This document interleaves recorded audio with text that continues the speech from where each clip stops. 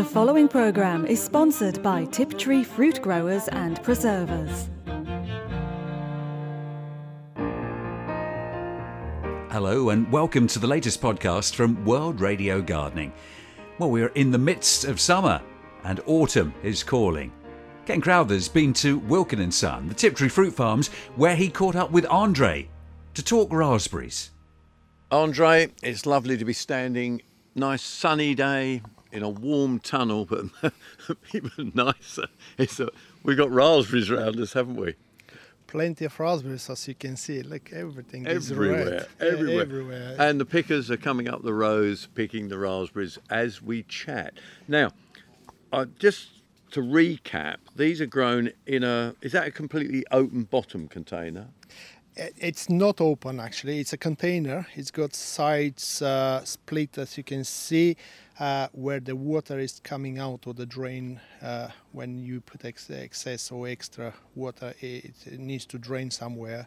So that's why we've got splits. But the bottom is actually sealed, completely sealed. So we don't want the media to touch the soil, because all the soil-borne diseases will be, into the media. And is that another reason why you keep them slightly raised as well?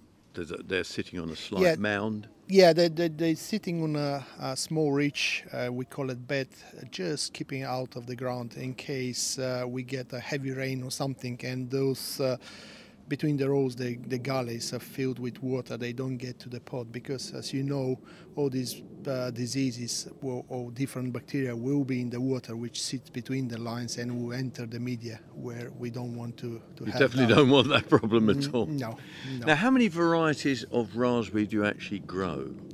We grow one variety. Just one? Because you used to grow a one. couple, didn't We you? used to grow, but we stuck with this variety for a number of years, and it's called Radiance. It's a Prima cane variety.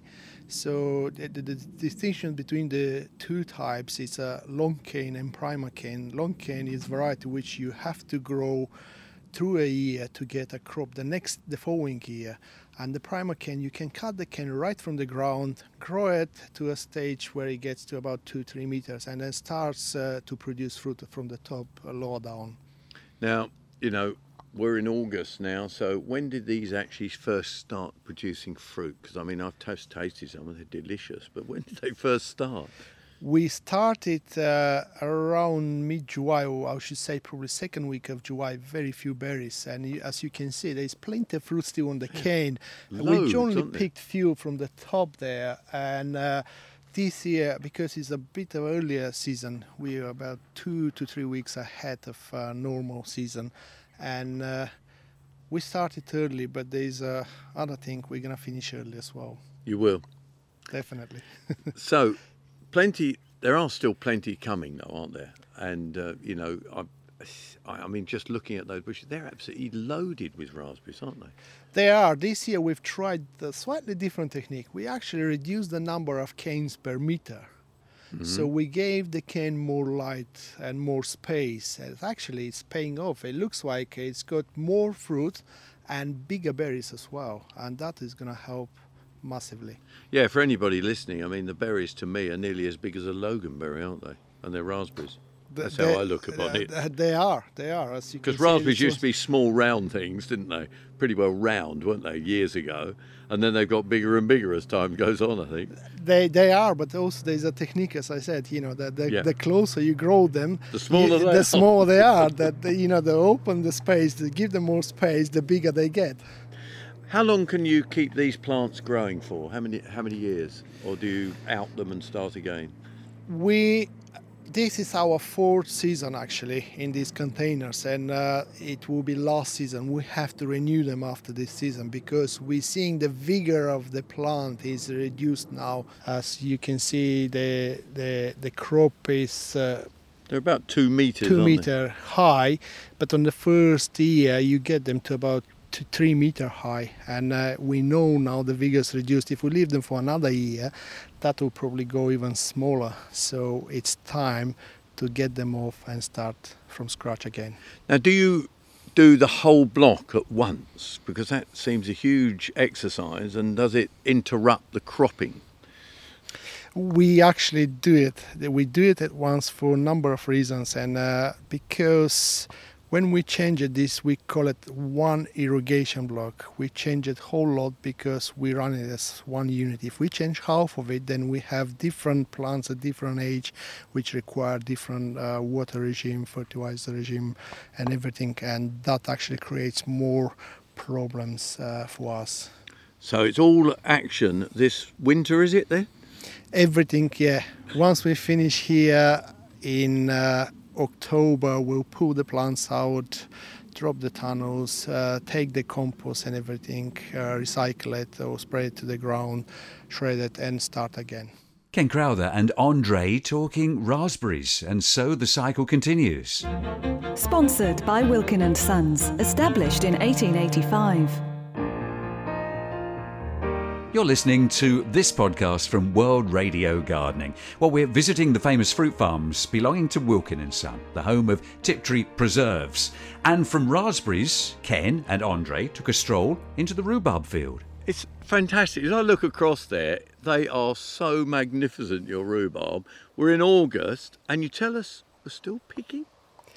Yes, we will be picking here in the next couple of weeks, and this will be the third pick for the year. That's impressive.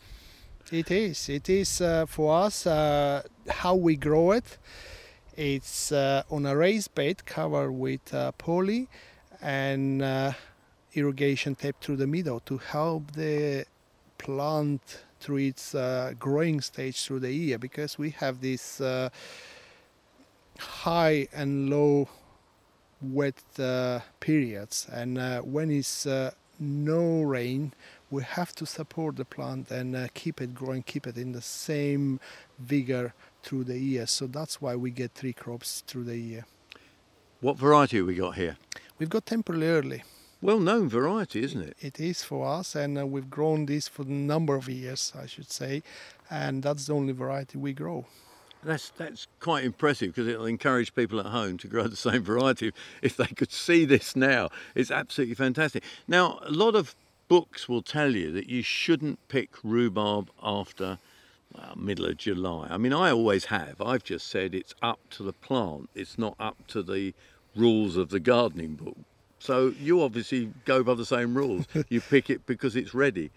Yes, that's what we look at. You look at the crop at that time, and if the crop is there, it's nice, vigorous plant, we will pick it. If it's for some reason it's a weak plant and the growth is not there, we'll probably leave it, get all the energy back to the plant, and we'll pick it the year after. How many years can you use this crop for? I mean, how many years before you have to renew?